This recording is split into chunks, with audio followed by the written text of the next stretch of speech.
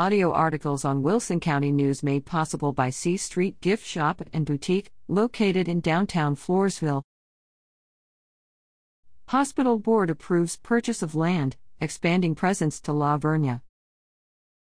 Video below. The Wilson County Memorial Hospital District Board of Directors voted unanimously August 2 to purchase 10 acres near La Vernia to expand medical care in the area.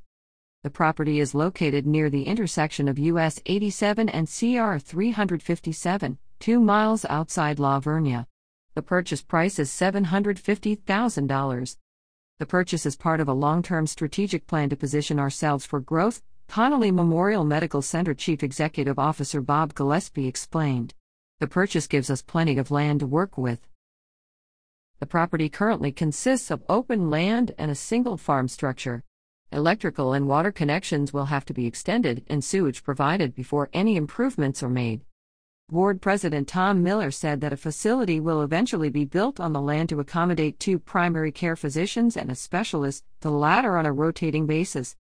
We have wanted to purchase property in or near La Vernia for some time, Miller said, adding that board members want to make medical services more convenient for northern Wilson County's burgeoning population.